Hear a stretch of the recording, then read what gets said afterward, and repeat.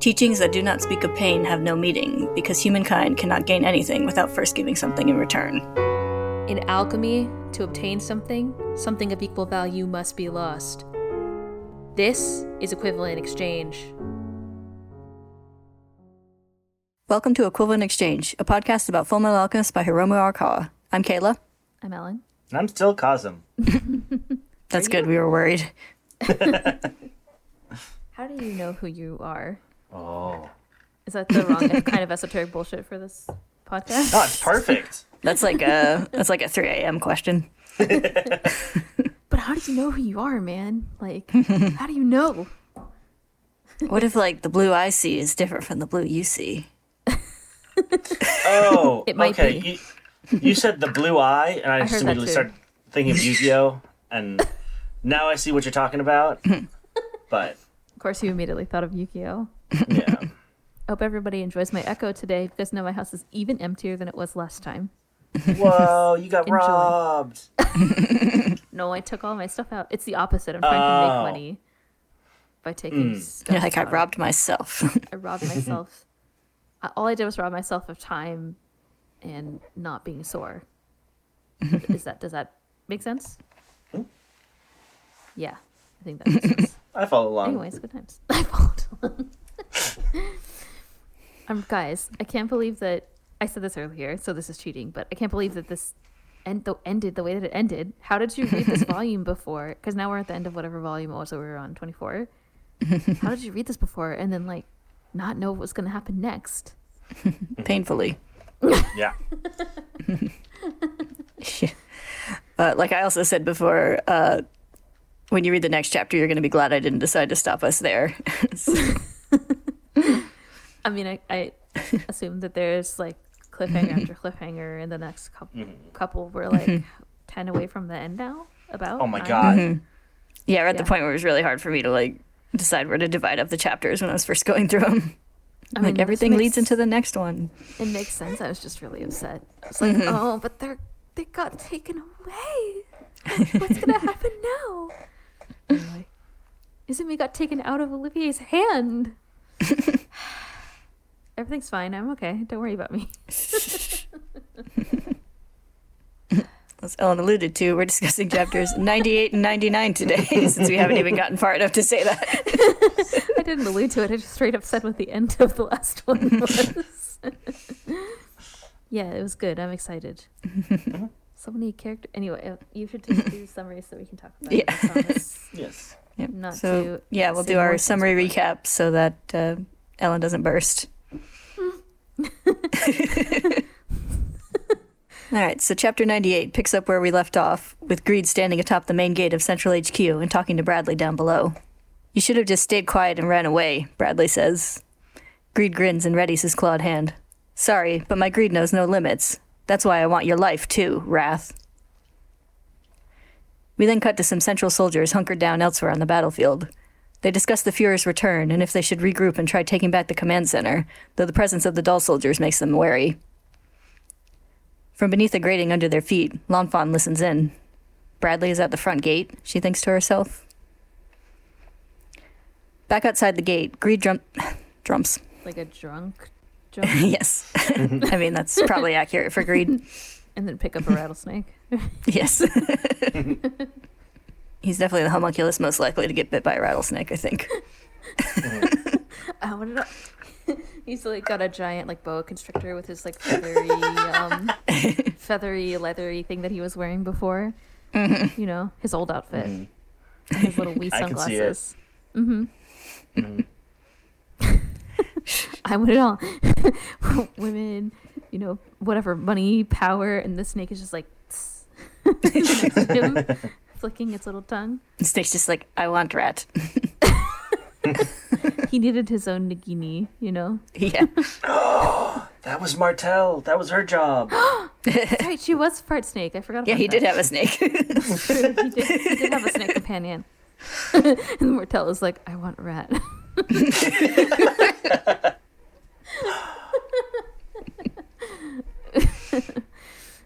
I said I wasn't going to interrupt you, but I lied. The other ones are like, that's cool and all, but do you have to eat them whole? The little rat tail sticking in her mouth, and she's like, "What?"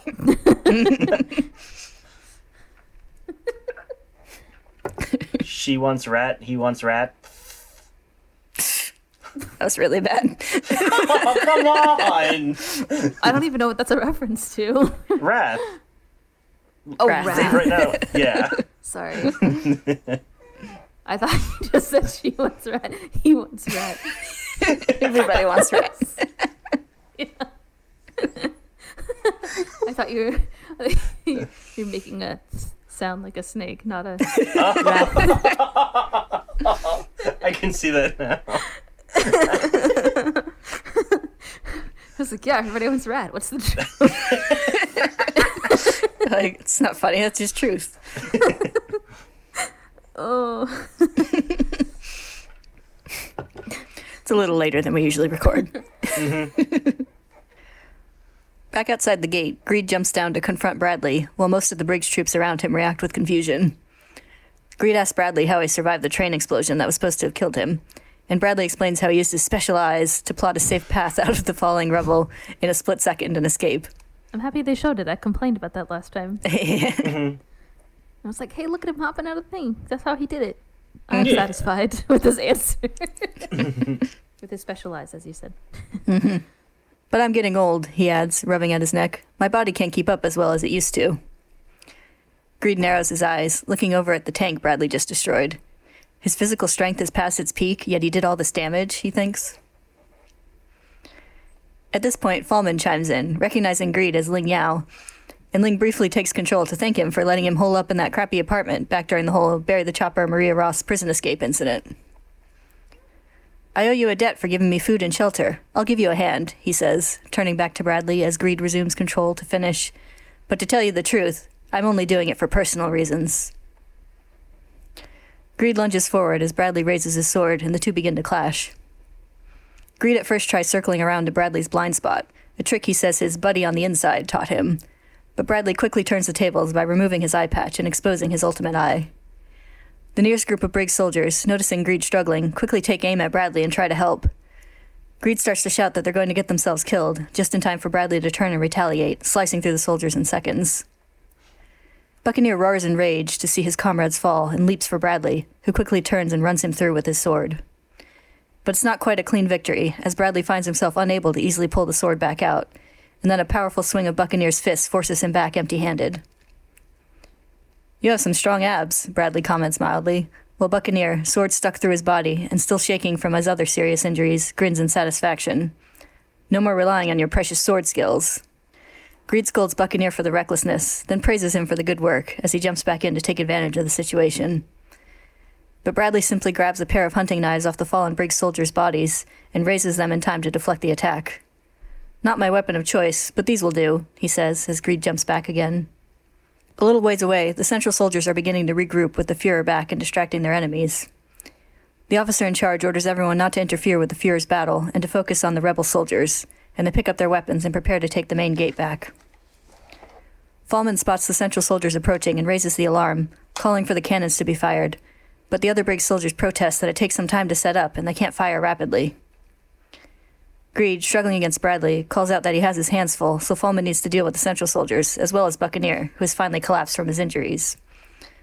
But we're totally outnumbered, Fallman cries. What do you expect me to do? Figure something out, is all Greed offers, before focusing fully on his fight again. Meanwhile, the Central troops are discussing contacting the other squads on the inside to help them take the gate from within, but when they pick up the receiver to do so, they find the line has been cut. Then a bomb suddenly explodes, covering the field in smoke, and a black-clad figure emerges from the cloud and begins to incapacitate soldiers left and right. The figure rushes up the steps to the main gate and joins the fight against Bradley. He draws attention and dodges Bradley's retaliatory strike, then lands gracefully nearby, revealing himself to be none other than Fu. It's Fu. He's back. Yay. Not bad, old man, Greed says, impressed. Fu grumbles over Greed clearly being the one in control of the prince's body right now, though he allows that the homunculus's aura was what allowed him to track him down. He focuses on Bradley and asks, "Who is this man who faces our combined strength, yet remains unscathed?" "That's King Bradley," Greed answers. Fu reacts with shock, then narrows his eyes. "Oh-ho, At last we meet face to face, he says. He grips his sword tight and glares fiercely at his opponent. So, you're the bastard who cut off my granddaughter's arm. Oh, shit. Boo. So kick his ass. Get him! Get him! Over at the radio station, news of Bradley's return has reached the employees, who rush to pass the news on to Mrs. Bradley. She begins to cry with relief, then quickly asks after Salem, though they of course have no news on that front. Roy's people listen in unhappily as they explain that Bradley is currently leading an attack against Briggs' rebels. Breda decides the best thing to do is pin all the blame for the coup on Major General Armstrong, and steps in to begin spinning that story to Mrs. Bradley and the radio crew. Fury and Maria leave the room, looking a little uneasy about the whole thing. They discuss Mrs. Bradley's safety with the Fuhrer back, as well as their own, as they head downstairs, but a commotion near the front entrance interrupts their conversation. Rebecca, one of the ones on guard, lets them know that the soldiers outside apparently want to negotiate and are sending in one unarmed man. Maria comes closer to peer out the door as the man approaches. She looks surprised, then smiles. It's all right. Let him through, she says. He's someone we can trust. Because, of course, the man they sent in is Denny Brosh. It's Denny. Maria waves when he walks in the door, and Denny, on seeing the partner he thought brutally murdered for months, begins to weep openly to her slight discomfort. It's very sweet. Yeah, it's cute. Back inside the HQ building, the older General Izumi found last time cowers now before the combined might and fury of both Izumi and Olivier, as he explains the whole plan of sacrificing countless citizens so select few could attain immortality. That's one of my favorite panels in the whole series. It's really good. I like that their muscle is behind them also. Their additional muscle is behind them. Just the two of them like towering over him and glaring. My favorite panel is actually the one that comes up shortly where they both punch him in the face. Yeah. Yes. Alex asks if the Fuhrer knows about all this, and the General says that he was in fact created to help bring the plan to fruition. The world has become weak, he insists. Someone needs to revive it. So for that it has to first be destroyed, Izumi asks with disgust. And the General begins to rant and rave. Not destruction, rebirth. As you alchemists would say, it's the reconstruction after the deconstruction. It's not death we're giving the ordinary citizen. Rather, they will live on eternally within us. And then, together, we will rule a united world. All is one and one is all. We, the chosen ones of Amestris, will... Izumi loses her patience with his bullshit at this point and just straight smacks him across the face with one of her slippers. While he grabs at his cheek in shock, Izumi turns to the nearby soldiers. Well, what are you lot gonna do? You heard the man. Is that the future you want? You gonna let him get away with that? The General jumps back in to try and insist that everyone needs to listen to him, only to be immediately smacked down again, this time by both Izumi's slipper and Olivier's boot, as she kicks him. The soldiers look at the General uncertainly. I'm a soldier, so I have to follow the orders of my superior officers, one of them says. But honestly, as far as believing in something, I really don't know what to believe in anymore.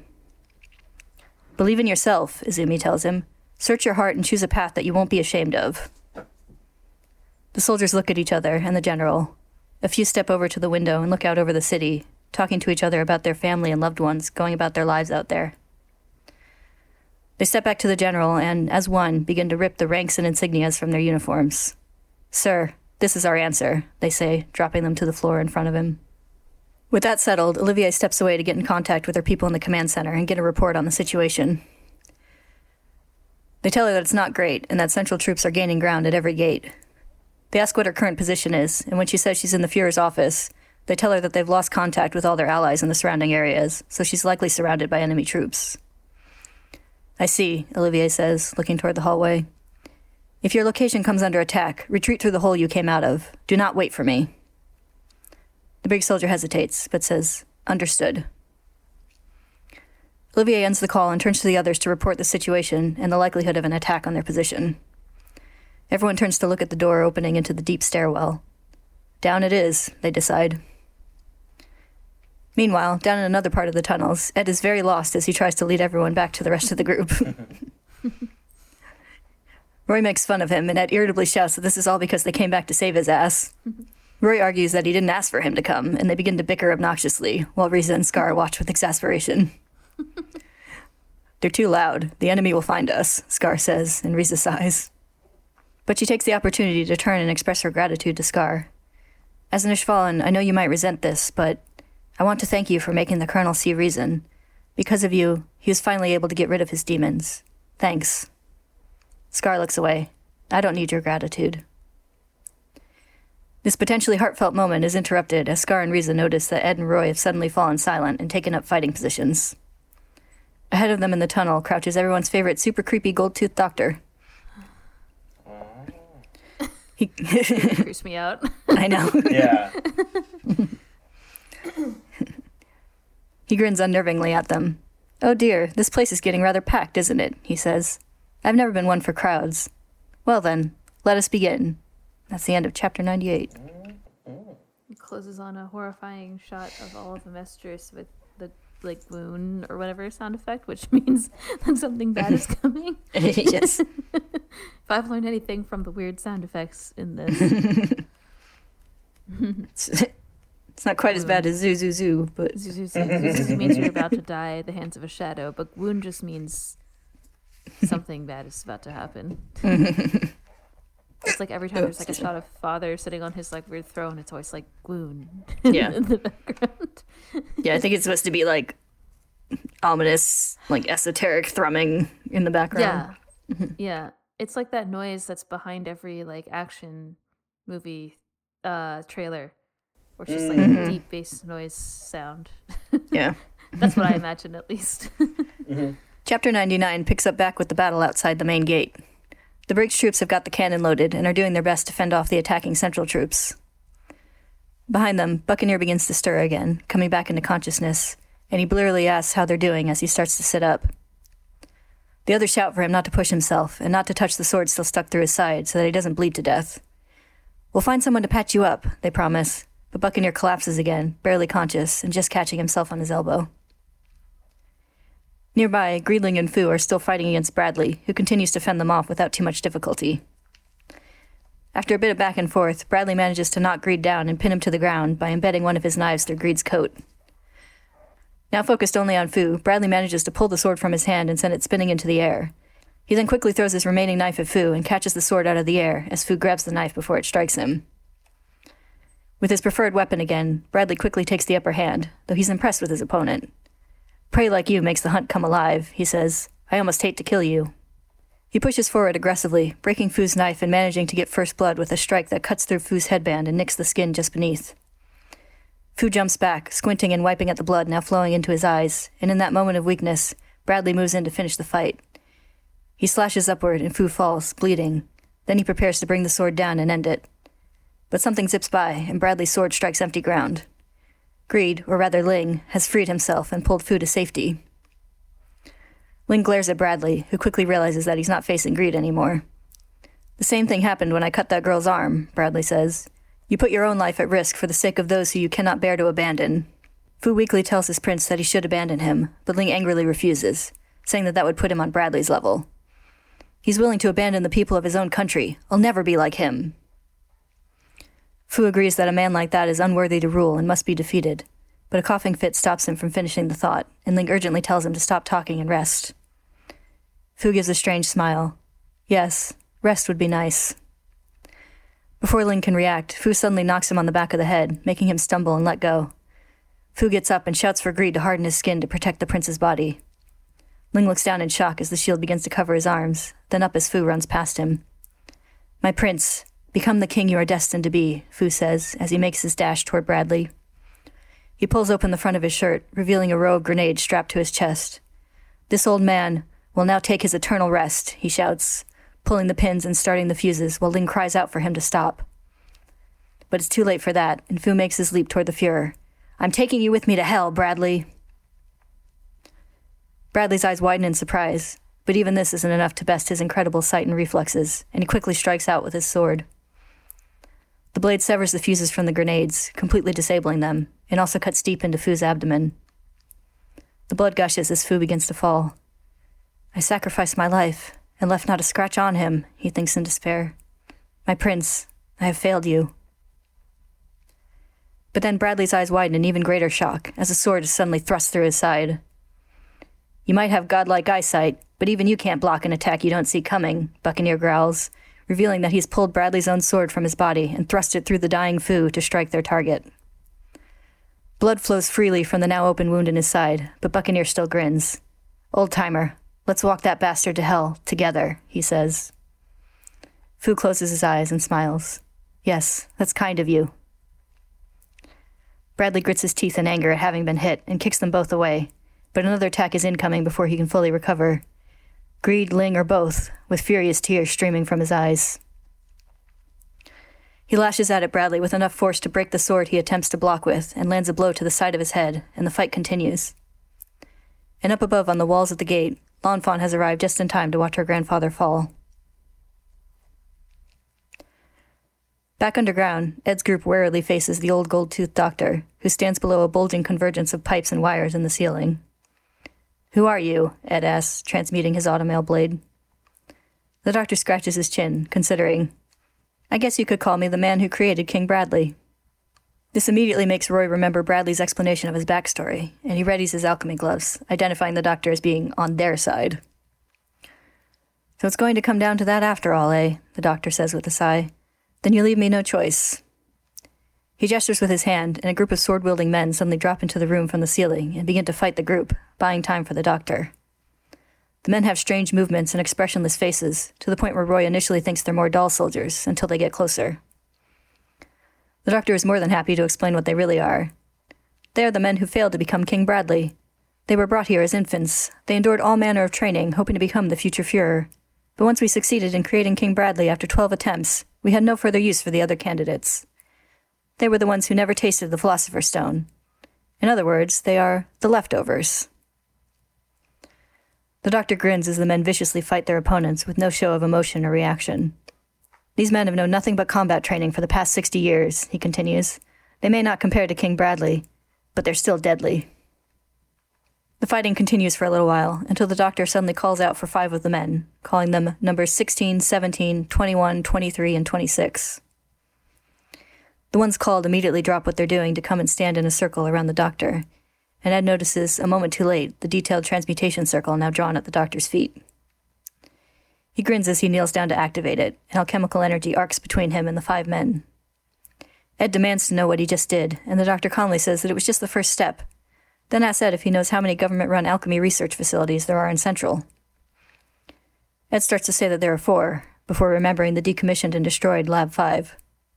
"No, 5, he says, his eyes starting to widen with realization as he remembers the transmutation circle beneath the lab, as well as the damaged mural of the Xerxes ruins. A transmutation circle with 5 apexes? Riza suddenly realizes something too and chimes in to say, could it be that the curved tunnel between lab number 3 is a perfect circle that connects to laboratories? And beneath each of these labs, the ground begins to rumble, and transmutation energy sparks along the 5 points of the hidden transmutation circles. The ground above also begins to shake, and the people in the labs look around in alarm.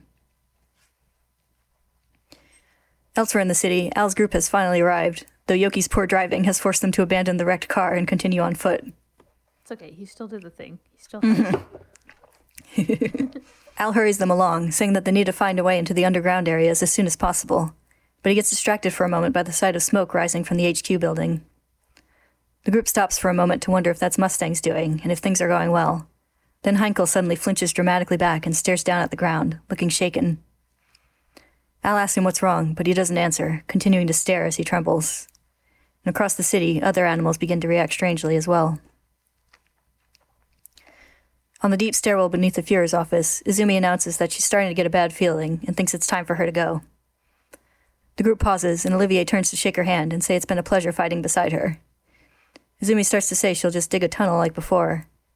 But then the transmutation circle made from the connected laboratories activates. Energy sparks around the city. Around the gold-toothed doctor, shadow hands begin to emerge from the ground and disintegrate the leftover Führer candidates, who do not move or struggle. Large staring eyes open in the ground beneath Ed, Al, and Izumi's feet. Hands reach up to grab them, disintegrate them, and pull them down. And then the eyes close, leaving nothing but empty space as their companions look around wildly in alarm. And that's the end of Chapter 99. What the fuck? Awesome said what I feel. I just don't have it. The panel of Izumi's hand like literally disintegrating out of Olivier's is what really got me. I was like, oh no, oh. Like there was nothing they could do to stop them, you know? Oh, what a good end. What a cliffhanger until later tonight when I can keep reading. I mean, what? Yeah. So many things happened this time. Yeah. There's a lot in these 2 chapters. Oh, by the way, Wrath wasn't dead after all. Yeah. Yeah. Not that we hadn't speculated the whole time that he wasn't dead, but I was like, oh, he did just like hop out of the train using his special eye. But we just didn't expect him to 2D platform out of it, you know? Yeah. Yeah, I was like, he's probably fine, but I definitely didn't expect that. It makes me think of in Twilight Princess when you can like use Midna to like target little jumps. And you can like grab, she can like grab stuff with her grabby hand. Yeah. So you're just like boing, boing, boing. The best thing about Twilight Princess was shaking the Wii remote and jumping around, like flailing around as like a wolf link. Yeah. Spoilers for our Legend of Zelda, whatever we're doing. Yeah. Spoilers for way down the line. Yeah, so many games from now.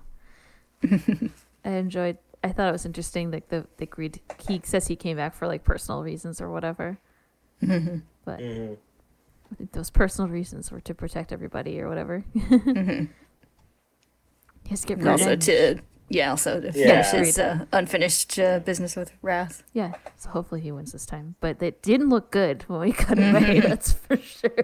Yeah. I was like, oh, Fu's going to be able to get him, but nobody could get him. Actually, No. I was really happy that Buccaneer was able to get him in the end. Yeah. Yeah, it's a really good moment. That Oh, so good.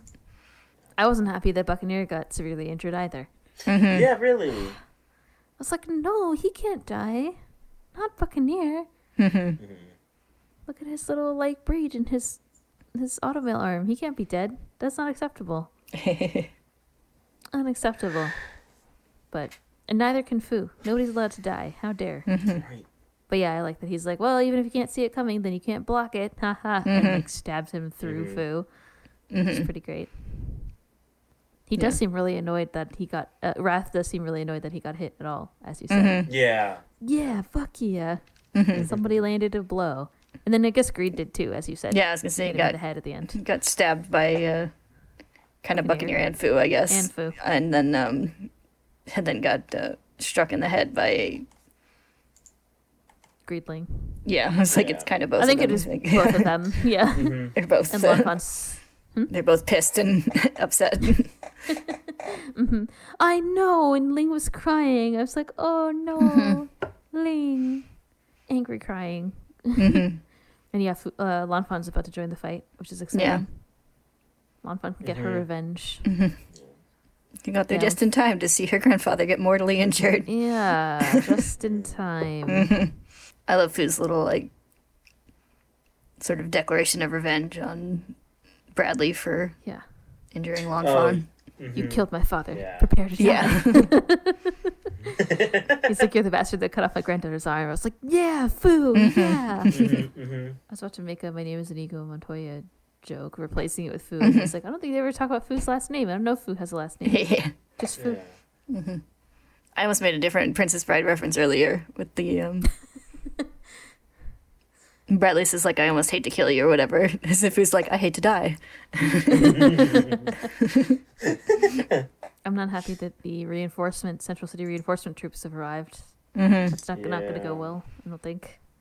Yeah. We only had like 2 seconds of triumph before Bradley returned, and then everything went back to shit. Yeah. They're like, we did it. We secured all the gates. And then he's like, just kidding, I'm back. Yeah. Yeah. And they rode up with more weapons too, so now they're all restocked and whatnot. But our rebel companions are not. So Yeah. although they did start using the cannons, which was hilarious and Yeah. crazy. They're like, we can't do that, and they're like, do it. And they start Yeah. using them anyway. Like They everybody's don't have a like, tank "Where is anymore, Roy?" so they have to use their cannons. Yeah. The big guns. I did enjoy Ed this is related to Roy, but I've enjoyed Ed being like super lost in the tunnel. Yeah. Yeah. Like, make him back. I need your special sensing powers. I thought Scar could kind of tell, but I guess not. I forget. I guess it was just May and Fu and Lon. Yeah, Telling. I don't think he can really like sense anything. He just his alchemy doesn't get disabled That's right. because it has to do with alchemy. Right. He didn't try to learn the dragon's pulse like Al did by having May just yell at him. And May was all like, "It's all wibbly wobbly, timey wimey." Yeah, That was her explanation. Well, Scar didn't bother to learn Dragon's Pulse. He only learned how to destroy everything. So he doesn't really construct anything using alchemy. yeah. He's like, I just He need just had to push vengeance. it Yeah, But when Risa thanked him, he was like, all he said was, "I don't need your thanks." But you know what he really meant was, "I love you." I mean, yeah, I mean, it's not like he reacted vehemently like he probably would have in the past. yeah. That Yeah, was I like their little like moment, like both the thank you, but also them just like staring exasperation as Ed and Roy bicker like children. I like how like Ed's exactly at the level of maturity he should be because he's like 16, but Roy like immediately descends to his level of maturity whenever they argue. I did, yeah. And Scar and Risa would definitely just be like communal sigh, you know? Yeah, It was really funny. It was a good moment. Yeah, you're right about the old doctor. I still don't like him. He freaks me out. Does he have like a name? They still never gave him a name, right? I don't think so. I think he's like Yeah. on the wiki as Gold Tooth Doctor or something. Which is, That's his official fandom name. yeah, They didn't decide to call him the horrifying doctor or whatever. The creepy doctor. I guess there's Yeah. probably more than one creepy doctor in FMA. So. yeah, Because there was all those other Yes. creepy doctors when they were trying to make King Bradley. So he was just the main creepy Let's see. doctor, the most Yeah. prominently drawn creepy doctor. yeah. The FMA fandom wiki says the Gold Tooth Doctor, also known as the Alchemist Doctor. So I'm gonna stick with creepy doctor. The gold tooth doctor. Yeah, he does have a prominent gold tooth, so yeah, it's his most distinctive feature. and his creepiness. Although, yeah, it was like, although he just looks distinctive, but He does. And as soon as he showed up, I was like, that guy's gonna come back, and he definitely did in a big yeah, way. I definitely wasn't expecting anybody other than I mean, I don't know exactly what happened yet, but I wasn't expecting anybody other than the homunculus to start the transmutation kind of like attack. So whatever he did to kind of start the process, whether it was just setting Ed, Al, and Azumi through the portal for whatever purpose, or if he actually started the national transmutation, activated the national transmutation circle, I wasn't expecting anybody other than the homunculus to do that. So it's kind of interesting that he did. But it totally makes sense. yeah. Because, like, obviously he led all that research and stuff, but I don't know. What's his deal? Is he just evil at heart? Like, what's in it for him? Does he think he's going to get a position of power or whatever, like all these other crazy people? I don't know. I like the like bringing back of the other like Führer candidates. Yeah. Yeah, I thought they were just a pile of dead bodies in the background.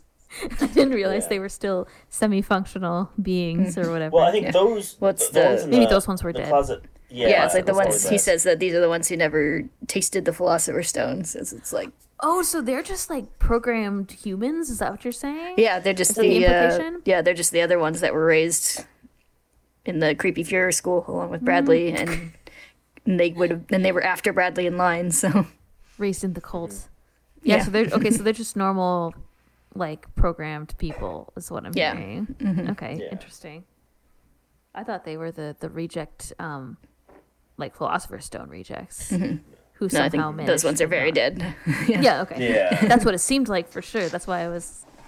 Then I was like, well, maybe they somehow brought them back to life, and they're kind of zombies because they act like zombies. But if they're just, They do, yeah. they could Yeah, just they're be just people yeah. who were brainwashed or whatever. So Basically, yeah. they basically gave Bradley an identity after that time, right? Like Father gave him a name and gave him a position and stuff, Yeah. and enabled him to like think more Yeah. freely. So I guess Yeah, the because others Bradley weren't says he given that doesn't opportunity. like remember having a name or family or anything before No. that. So I think then they all have numbers and stuff. So. Yeah, Yeah. he just calls them by numbers, which is also creepy. Yeah, well, they have no identity. And he calls them the rejects or whatever. The Leftovers. the leftovers. Yeah, more Yeah. than just rejects. And the way they all just like Unneeded. calmly come and like do what he says and like don't react at all when the like transmutation circle is devouring them. Like And one jumped in front of the bullets for him, right? Is that what happened? It looked like Risa was trying to shoot the doctor, Yeah, that's and like true. one, like jumped in and took the bullets. I mean, maybe they were just running around trying to attack. It looks like, Maybe they are. Maybe he is in front. I don't know. yeah, because it looks like she was aiming for him, and then this guy jumped and then took the bullets. Yeah, maybe. That's just how I interpret it. But yeah, Maybe. I mean, as a side note, I like how Risa just like never runs out of guns. yeah, really. No. She definitely has hammer space guns. Yeah. Well, they all got restocked by the ice cream truck, right? So she probably picked up some Well, guns. I mean, she had to shoot the. Well, she the shot a lot of them dolls, into Envy. and that too. Right. I mean, she probably has some spare ammo, but Yeah. No, she can never run out because that's her thing. yeah. But I do like how many like you can actually physically see on her, even aside from just her Oh, yeah, like in yeah, the fight. Like during the fight with Envy, she had like extra like holsters and She everything. had them in her, like on her back, on her legs. Like, Yeah. Yeah, Where that's did what we it- see that? But yeah, we saw I just think how much she had, and they it were- was like, they were getting ready for the fight, like maybe like 10 chapters ago at this point. When all of Is that what- Roy's yeah. group kind of like re-met before he burned down the bar and met them. Yeah, because we were joking about how like her jacket is just to hide more guns rather than actually needing it. yeah. It's like how Bradley has like 5 swords. She has at Yeah. least 5 guns at any given time. Does she Maybe also uses wield one with her butt? I'm glad we both I was went gonna there. take the high road and not No. go there. What are you doing? That's It's not the high road if Arakawa made the joke first. Fair enough. Yeah, I it's did basically notice canon. That Bradley was significantly lacking in butt swords. He only had the one. Could have shoved the 2 Yeah. little swords in his butt. Well, he just crawled out of exploding train. So Yeah, he was too busy platforming to pick up 5 swords, all his swords from his office. He hasn't made it. He got quite into the hit by building too yet. many Goombas, lost some swords. I do like Yeah, how he he just lost his picks sword up some powers. knives off of the Briggs soldiers and was like, "These aren't my preferred weapon, but I'll still fuck you up. yeah." And then he did. I like Ling/Greed continuing to be like, this guy is willing to abandon the people of his own country, and I'll never be like that or whatever. And I liked that panel. Actually, really liked some of the panels from the fight, like just the visual, like the visual language and the style of them. Like the first one where it's like the full page spread of them when they initially clashed, which was good. Yeah. But that part in particular too, because it's kind of like this shot of like looking up at Bradley's face, and it's all like in shadow and stuff. I enjoyed that one. But yeah, it was a good dynamic fight in general. Yeah. But yeah, Ling has principles. Mm-hmm. I was disappointed that Fu didn't get to blow Bradley up, but I guess he Yeah. can't die I yet because know. there's 9 more chapters or whatever. So Just that he was ready to do that though is I know, right? Yeah. yeah. But then he was so disappointed when Bradley cut all the fuses. He's like, "Oh, I sacrificed my life for nothing." So sad. It's okay. Buccaneer made sure it was worth it. I feel like Buccaneer and Fu would have gotten along. For sure. They probably would have liked Fu at Briggs. Yeah.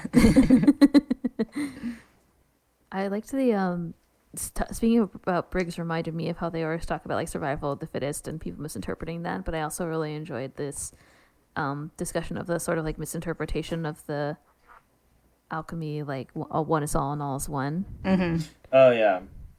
Because we had learned a long time ago kind of like what the sort of like real meaning of one is all and all is one is with the when Ed and Al were on the island as children back in Yeah. the day.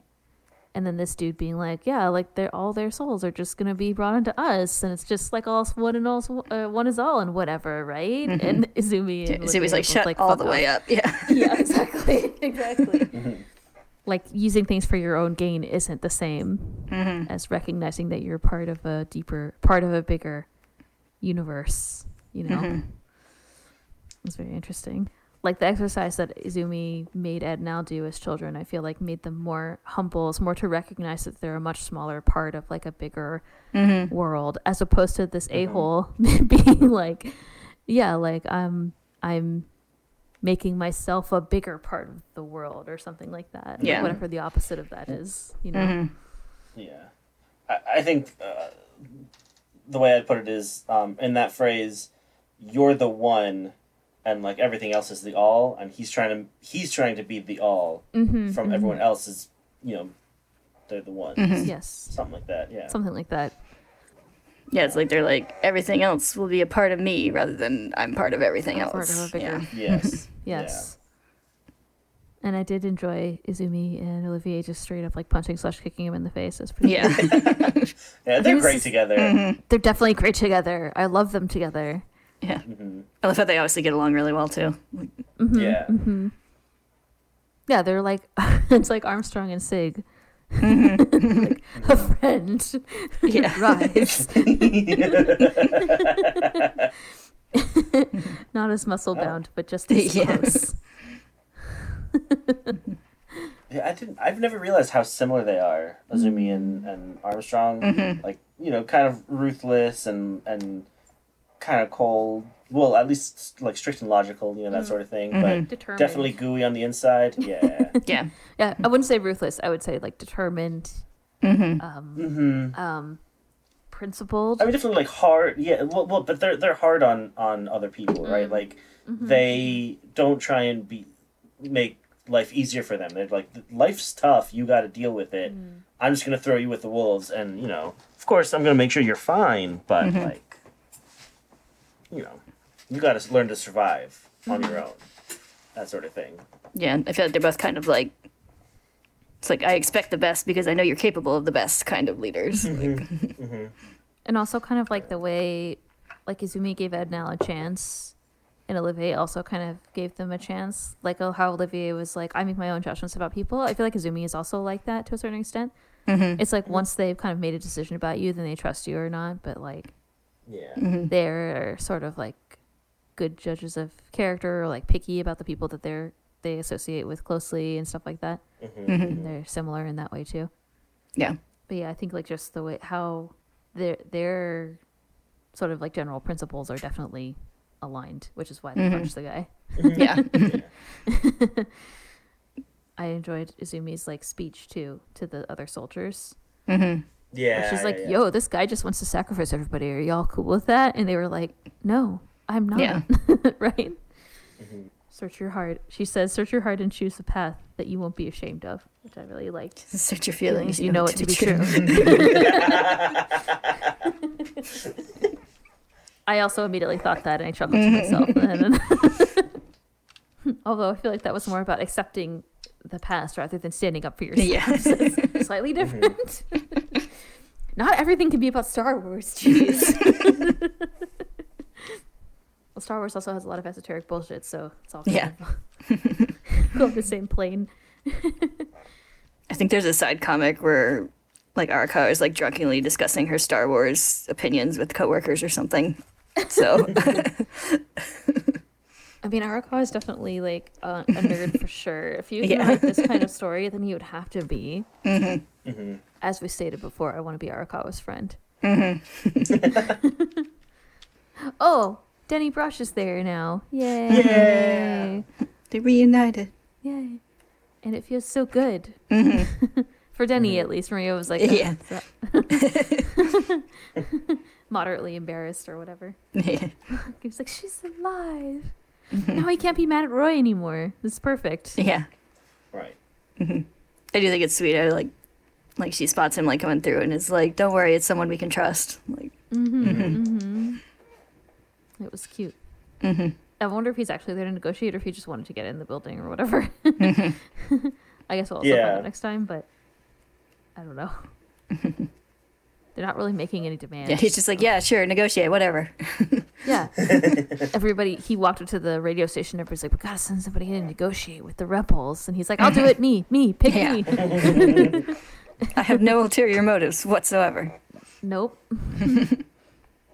I came here on my day off just to be a negotiator. Like, sure, that guy. I totally forgot that there were 5 labs. I'm pretty sure they mentioned this before, where they're like, "Oh yeah, there used to be 5 labs," like casually. Mm-hmm. Damn it, Pastelin. It's like, oh no, it all makes sense because it seemed like when they go to the one abandoned lab, wasn't that one lab 5? The one they blew up. Yeah. Yeah. Yeah, that was lab number 5. Right. And so I totally forgot about that. But there was like the transmutation circle that was there, and you're like, oh, that's probably a thing. Yeah, of course it's a thing. Yeah. Yeah, you had that way back when, and then you had the curved tunnel that Risa talks about a little while back, and it's like, oh, it's all coming together. I definitely feel like the tunnel was it's always, to me at least, it was always sort of like implied that it's a connection between multiple points on the circle. Yeah. I guess there's like a inner tunnel within Central, and then there's like the outer tunnel that Sloth was digging before, like that went up to Yeah, like the one the doctor activated is just across Central. You can see, but then there's the nationwide transmutation circle, the crests of Emestrian blood. transmutation circle. Carve a crest of blood. Well, yeah, he did something. I mean, he sacrificed the 5 Leftovers? the leftovers Yeah. to kind of like kick off this transmutation into Mestris, which I guess is just maybe to capture their human sacrifices, but I don't know. We'll see.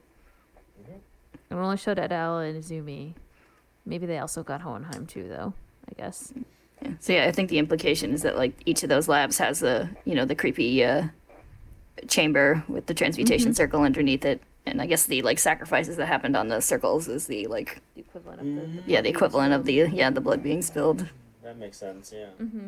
I feel like this one was like, I guess, the last one or whatever. Maybe they're saving it for later. Like, I don't know. Yeah, I think this is like his like central location. Maybe.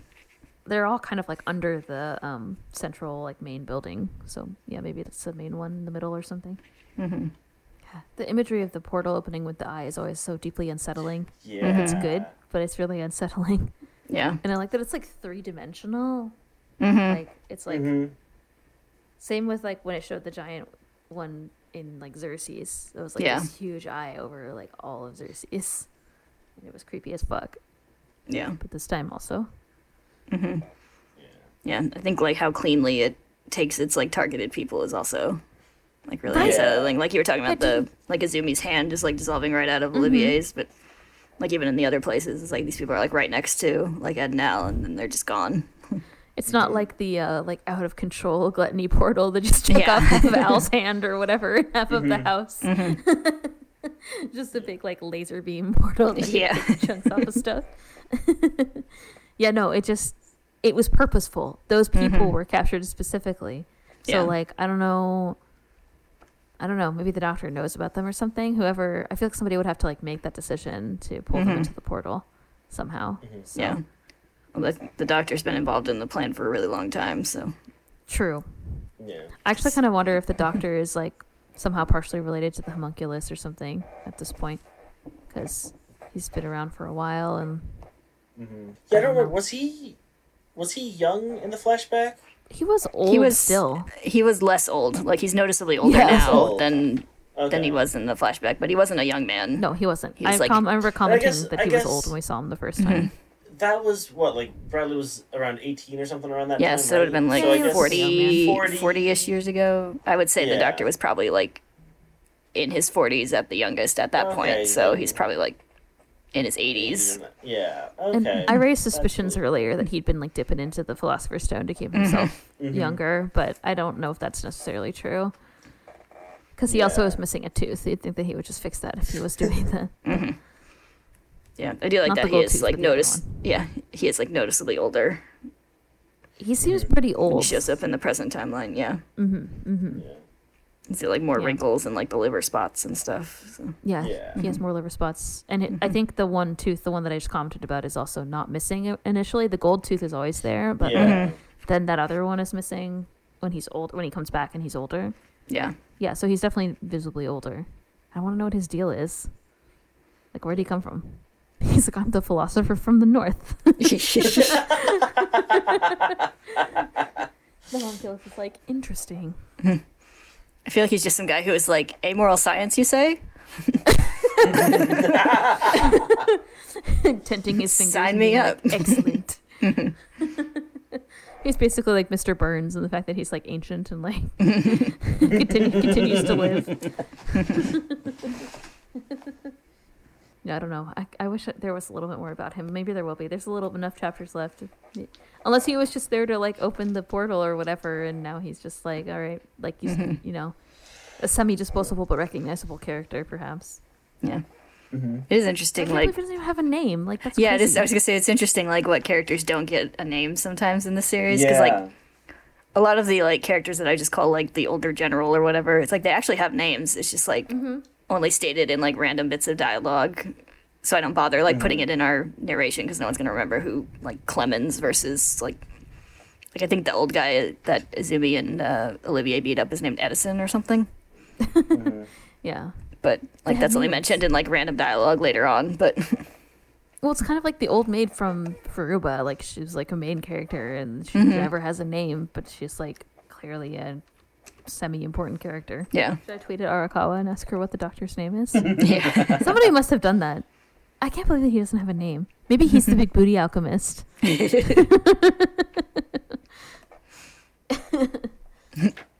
It's like that's why the character was deleted. I was thinking he lost his big booty in an alchemy accident and he became the sketchy old doctor. It's like some weird like supervillain story. Yeah, it's like now I have to be the gold tooth doctor. That's not as cool. Gold tooth doctor alchemist. He doesn't have a state alchemy license. Probably not. For obvious reasons. He went to his licensing exam and they're like, so what do you do? And he's like, oh, here, let me show you how I sacrifice people for the philosopher's stone. And you're like, oh, we can use him, but just keep him in the lab underground. It still does make Show Tucker even worse. That's like they know how to do all this like other crazy alchemy. And then he's just like, like fucking around. Making like shitty chimeras, and they're all like, "Good for you, Show Tucker." Good Participation for you. trophy. Yeah, Yeah. pretty much. But yeah, it is really creepy. It is also the panel. I thought the panel, especially. I think I mentioned this already, but the panel, especially of Izumi getting sucked into the portal, where like Olivier is like trying to like grab her hand and like almost like pull her out, but it's like you can't because it's magic. So. Yeah, because I think they were just like The alchemy texture. just like still shaking hands when the portal opened. Yeah. And then, like Yeah. Yeah, it's like she disintegrates right out of her hand. It's so crazy. And then I don't know, Sig going after her. Like he's real beat up about it. It looks Yeah. like. Yeah. Well, Sig also knows what the fuck is up because I think he knows about what happened before. So Yeah. I don't know. I mean, it was to a certain extent, at least. yeah, I mean, it makes perfect sense. It's a very nice detail. yeah. It's a that- nice little reaction from him. Yeah, it's not good. It's like underneath it, you see what Yoki hiding and Heinkel and I don't know whose Wait, whose is shoes Yoki those even- are. There? He's in the panel where Al disappears. He's like, Oh, he he's is. like, Yeah. he's like on his Screaming. knees with his hands over his head, like. Yeah, shocking. Yeah. Because I Which, remember to be seeing fair, Walking that's with probably how I would react to. like, oh fuck, Yeah. oh shit. Yoki was like, I didn't want to be involved in any of this Yeah. alchemy nonsense bullshit. I just wanted to be a petty ruler of my little Yeah. town. He's like, I didn't want to be. He's on like, this I was just a adventure guy with a coal mine. until you guys came along and ruined everything. And I like how Heinkel's like, I'm not going there where that big eye is going to open up in a second. Yeah.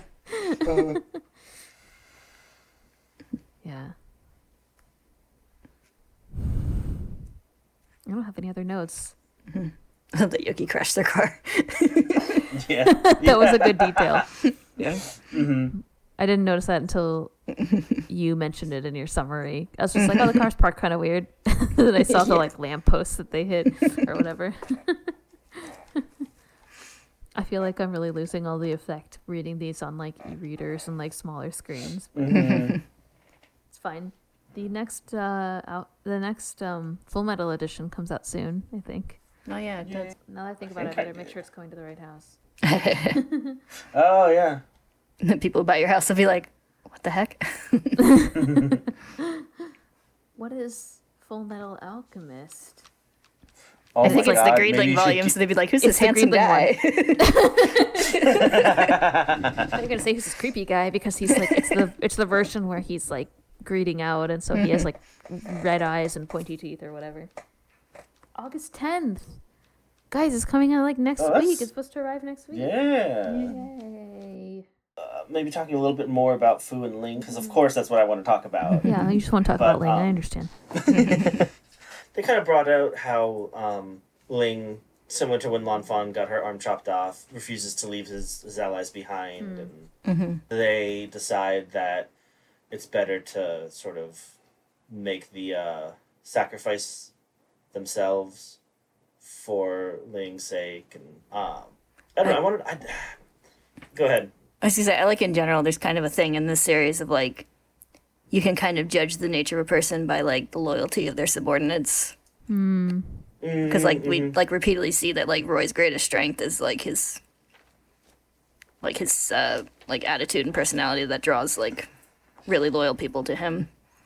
And then like before we're 100% sure of like Olivier's like moral stance, it's like you kind of like get the hint that she's good just from how loyal her subordinates are up in Briggs, and we're still seeing that with like when she's like telling the Briggs soldiers to like not to wait for her and make their escape, and they like they always hesitate before they're like okay. Yeah.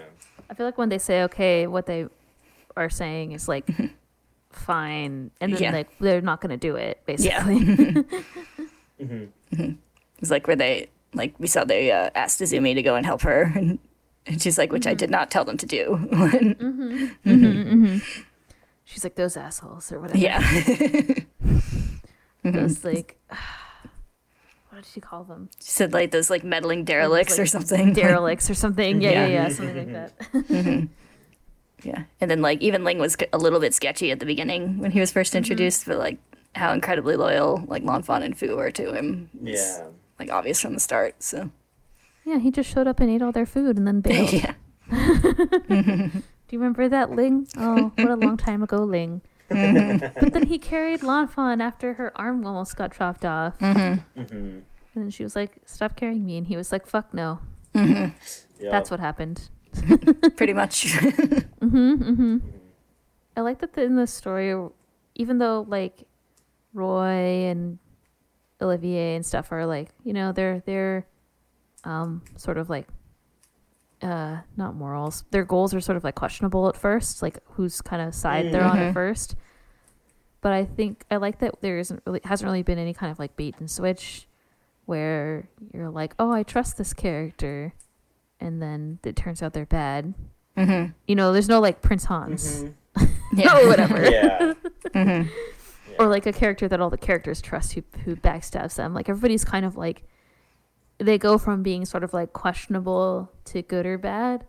Like Hohenheim, for example.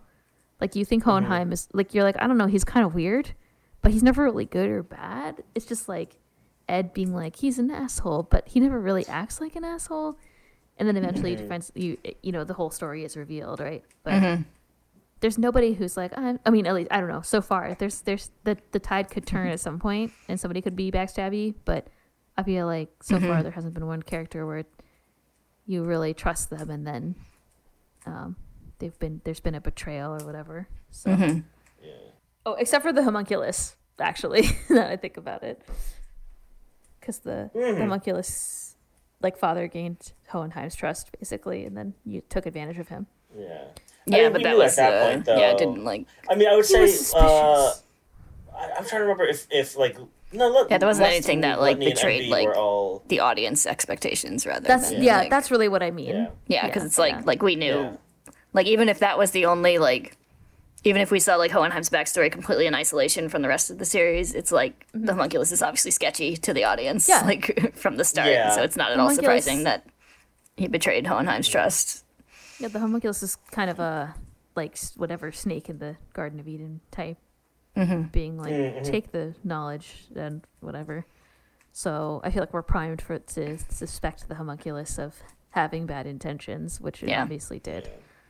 Yeah, I feel like there's nothing that like tricks the audience. Like even if you like are surprised by how a character turned out, it's like when you go back, you're like, okay, the hints were always there. Like, Yeah, that's what I mean. It's like there's nothing really wrong with Hohenheim. I mean, and it could go either way for a while, but yeah, there's nothing misleading. It's more like ambiguous. yeah, And characters are left ambiguous, which I kind of like. I guess that's kind of just a storytelling style on Arakawa's part. Like, it doesn't necessarily have to do with like the characters themselves, I guess, but yeah. more like I think it's the also way just they're a like presented. natural consequence of writing complex characters. Like, Yeah. Yeah, Prince Hans isn't necessarily that complex. yeah, People. His whole deal was to hide his motives. That was his. That was. Let me critically analyze Frozen for you. yeah. Well, I have seen some people like actually to critically analyze Frozen. I've seen people like complain about the like how like most of the like twist with Hans works, except there's a couple of cheats where like there's no reason for him to be like acting because there's nobody around but the audience. You mean like Like, after she leaves? Yeah. After they leave. Yeah, but he doesn't want everybody to suspect him of having, because his intention isn't to. No, what I mean is like there's like what people point is too is like when like he first meets what's her face, Anna. They like have their like, little moment, and then like after she leaves, he has like the little like love struck look where it's like there's no one for him to be acting for. Like it's just for the audience to trick the audience rather than any of the characters. So I've seen people complain about that being kind of a cheat. Yeah. Yeah, yeah, right. It's like there are other characters who you could. I don't know. Like I feel like there are other stories where you could have like a similar thing that they don't like that where that doesn't happen. Like, like I'm thinking of like Tangled, which is basically opposite, where like the mother is like a, should be a like a caring figure, but she's really like she always had bad intentions from the beginning of before the story even started. If that makes sense. So, we're even in her like dialogue and her songs and stuff. It's presented her motivations are presented in a. I haven't thought about this before. This is completely off the cuff, but her motivations are presented in like a nefarious way, as opposed to Prince Hans, who, as you said, yes, it's like acting directly to, or as others have said, I guess, based on what you're saying, is like, yeah, it's all about deceiving the audience specifically rather than like specifically Anna or whatever, whoever, all the characters within the story. Yeah. And then you have like the other guy who turns out to be a good guy, the guy from Wesselton or whatever, who's there like plotting secretly to figure out whatever for the audience. And then You mean Alan Tudyk? Like, a good guy. Is it Alan Tudyk? I didn't know that. That's funny. It totally makes sense now. Yeah, like his sort of intentions, his nefarious intentions are shown plainly to the audience, and he's deceiving the trying to deceive the other characters, or kind of like be smooth with the other characters or whatever. But yeah, that's true. That's a good point. Actually, do you want to talk about the decision that to like sort of put the blame on the Briggs troops? Oh yeah, Which I think is like kind of interesting. Yeah, because like there's no like pretending they're not involved. Like, with the Fuhrer back, they're like, well, we can't just claim that like everyone fighting the Central troops is still good. So because they can't. Breda is a very interesting character in the end. Like he's always been kind of like subtle and sort of like quietly in the background. But the fact that he's like trying to orchestrate this whole like campaign, like information campaign that they're doing is very interesting. Yeah, he's always been the like it doesn't come up that often, but he was always Roy's strategist. Like in that like the like scene where he's gathering all his like subordinates. It's like he was picked because he's really good at strategy. So yeah, it makes sense. And he's shown to be pretty like not ruthless, but kind of that word. Like we've seen like kind of in the like he was the one that Roy sent to like meet with Oh, Maria Ross and get the right. information and possibly shoot her if she turned out to actually Oh, have yeah, been involved in killing Hughes. So, To judge Maria Ross's character. Mm-hmm. Yeah, you're totally right about that. and he's the one who's like, "Yes, you are a naive idiot," to Ed in that scene. But I like that. Yeah, they're so like, oh, the Briggs troops are fighting, and he's like, Briggs troops, you say? I can use this to my advantage, basically. He's like, I'll get right on saying that that's what's happening. It's very interesting. Yeah. Yeah, because originally they were kind of trying to say that the like higher ups close to the Fuhrer were the ones that Roy was suspicious of. So now I can be like, oh, it was Olivia Armstrong who said that they were bad. Yeah, she's the one who's in the like leadership or whatever. Yeah. You know, she's the one in command. So it's not a bad strategy. It's interesting. Because they're Yeah, like, still just trying to keep like the public opinion on their side. I guess none of them are going to tell Mrs. Bradley that her son is a homunculus. I guess not. Or that Bradley himself is. True. Yeah. It's a conversation there's no easy way into, probably. How did you survive the train crash, honey? Well, it's like with my Have you special ever played lines. Mario? Look. It's with like your funny special story. lines. So Yeah, I just planned my path by hopping through the debris, you know. it's like, so I was raised in an underground bunker with a bunch of other orphans, and She's like, what? I mean, it's a miracle. I mean, a miracle. I don't think Mrs. Bradley will question it. Magic happens every day in Amestris. So. I wonder where Pride is right now. We haven't seen. He got no, yeah. Well, he kind of got ran over, and then he ate But Kimberly. he ate after Kimberly. That. Yeah, and we haven't seen him since then. So, yeah. That's what I'm saying. Yeah, I think that was the last panel we saw of him, was the shadow His looming over lips. Kimberly. Like, Oh yeah. That was good. Kimberly definitely deserved his fate in the end. And he found out his answer, which is the homunculi one. yeah. At least as far as he'll ever know. It's like, alas, poor Kimberly. I enjoyed him for the times that he was there. Being a weirdo. Being an absolute crazy weirdo. I think that's all I had. Well, that's good because now I can go finish reading it. Or go read the Sounds next. good. What are we going to read next time? Next time is a big one. We're going to read 100, 101, and 102. Whoa. Oh my god. That's actually that's manageable. I'm excited. It just means there's more to read. So it's Stuff. 102. And then after that'll be 103 and 104, 105 and 106, right? And then 107, 108. Yep. This will be our So last, there's- Alright. our last 3-chapter one. Next. Ooh. Although the last there's one next is, time? yeah. The last 2 chapters are A, very long, and B, also includes some little like bonus material that's in the final volume. So that'll also be a long Bonus. episode, even though it's only 2 chapters. Exciting. Wow. And then we'll do a recap and then that'll be it. That means there's like 5 episodes left in this podcast. Oh my god. Good math. Good math. Did we do math on this podcast correctly? Successfully. I think so. That's what it seems like. Yeah, I guess we're gonna have to start soliciting questions soonish. Yeah. I'll do it right now. Hey, if you have questions for us, you can send them to our things. Our Tumblr is EquivXPod, and our Twitter is also EquivXPod. And you can send an email. It's also equivxpod@gmail.com. And you can also send us questions through our contact form on our website, which is staytogethernetwork.com, I think. Stay Together Network. And or whatever. You can use Google and then find the site and there'll be a form there. Classic. So yeah. Yeah, send we'll be us your doing another. questions and we'll Yeah, we'll be discuss. doing another big finale wrap up episode, kind of like our mid-series one. So Yeah. questions, We'll talk about comments.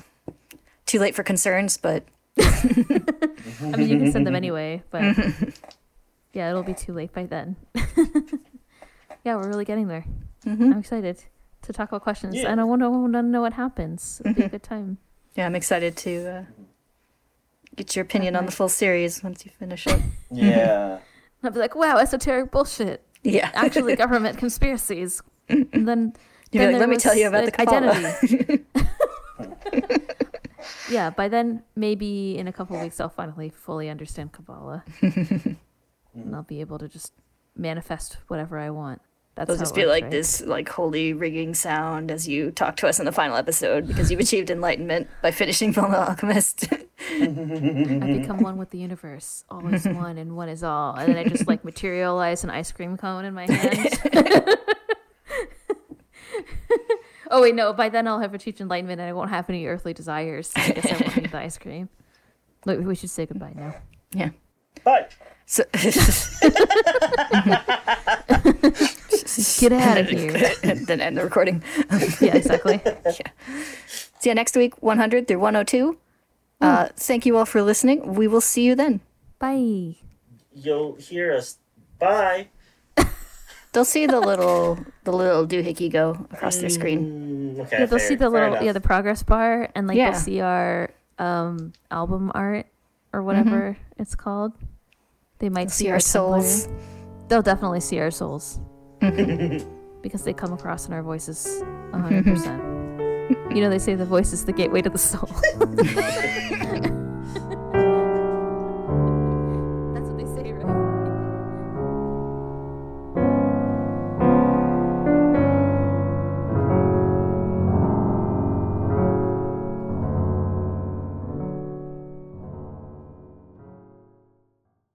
Recording is happening. Harley, get out. I mean, How do we start this podcast again? Hello. Say together a podcast about Fruits Basket by Nancy Italian. Right, that's it. Yeah. I like also just saying hello. I was gonna go further, but you interrupted me. That's what happened. Oh, I'm sorry. No worries. It was like, hi, howdy. Hey. It's like this is equivalent How's it change. going? It's the podcast about the Fullmetal Alchemist thing. It's a manga. My name is Ellen. Let me tell you some facts. It's like fact vipers are the cutest snake. Yeah. It's like, did you know that vipers look like little dragons? As soon as he started flying around, I was like, oh, it's gonna be one of those nights. I was hoping you'd be like worn out from his adventure. Maybe he's still. You think he's had his second wind? He's a bird. It's easy for him to get a second wind. Yeah. Light. He weighs 68 grams. I know that because he's weighed today.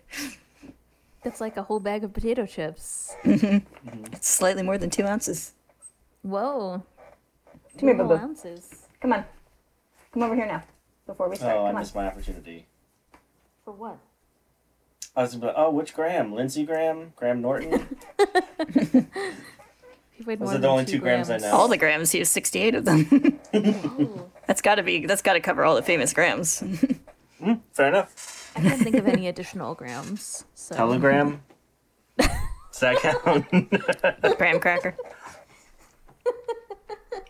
You already said Graham Norton and Lindsey Graham. Like Alexander The Graham. graham cracker Bell. was named after some guy named Graham, and it was like an anti-masturbation thing. What? What? No, hold on. I think we have to talk about It's this. supposed to be like a really bland, like food that wouldn't inspire any passion or whatever. It's one of those ridiculous things. I heard it on a podcast I listened to recently. It's like the opposite of a like vibrator. Sylvester Graham. He believed that minimizing pleasure and stimulation of all kinds, including the prevention of masturbation, coupled with a vegetarian diet anchored by bread made from wheat coarsely ground at home, was how God intended people to live. I don't think that that's It's how like God food. intended people to It's live. like food other than bread and graham crackers are too exciting. He was just like was it the Branch Davidians? I don't know. Like all those cult leaders are always like, here, have gruel. Like that's Yeah. basically what I'm thinking of. It's like joke's on him because now we make s'mores with them, which is Yeah, a very fuck you, exciting guy. food. Oh, yeah. Yeah, I'm definitely turned on by s'mores. I couldn't even get through my own joke without laughing. And also, please, graham crackers. I'm looking at like the thing, and it's like graham cracker crust for pie, like the ultimate indulgence. Because then they put like goo on top, flavored delicious goo. Yeah, and like this old cheesecake. food. Yeah, he basically fucked up. Is what I'm hearing. All right, should probably start. Anyway, 6 minutes in, record timing. Have we ever clicked record and immediately started recording? There's always like No. another tangent. Yes. You should have just stayed quiet and ran away. Really? You're gonna start You already? too. You should have just stayed Yeah. quiet and ran away, Verb. He's like, I will not be silenced. He's like, I want it all. Seeds, closet time, Nutriberries. I want it all. I become one with the universe. All is one and one is all. And then I just like materialize an ice cream cone in my hand. Oh wait, no. By then I'll have achieved enlightenment and I won't have any earthly desires. So I guess I won't need the ice cream. Be able to You'll just- light myself on fire and whatever and not die. That kind of stuff. You'll summon it, but you won't eat it. It'll just melt in your hand. You're like, it's returning to its natural state. It's one with the universe. This is what enlightenment is, right? Sounds right to me. Yeah.